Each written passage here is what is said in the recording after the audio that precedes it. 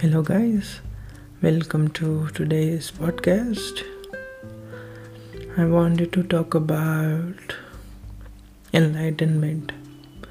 What is enlightenment? And why do so less people in this world actually attain it? Why is it so difficult? Is it difficult? Or a lot lesser people actually aim for it? So, enlightenment means having or knowing or having the ability in your mind to understand everything that there is in its actual state.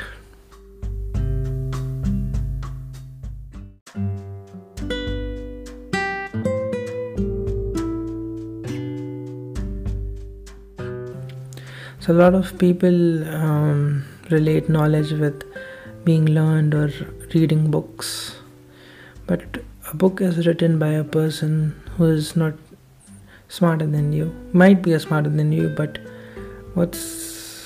they were just subject matter experts.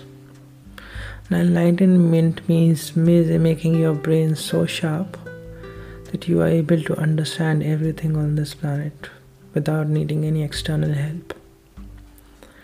And how meditation helps you to become enlightened?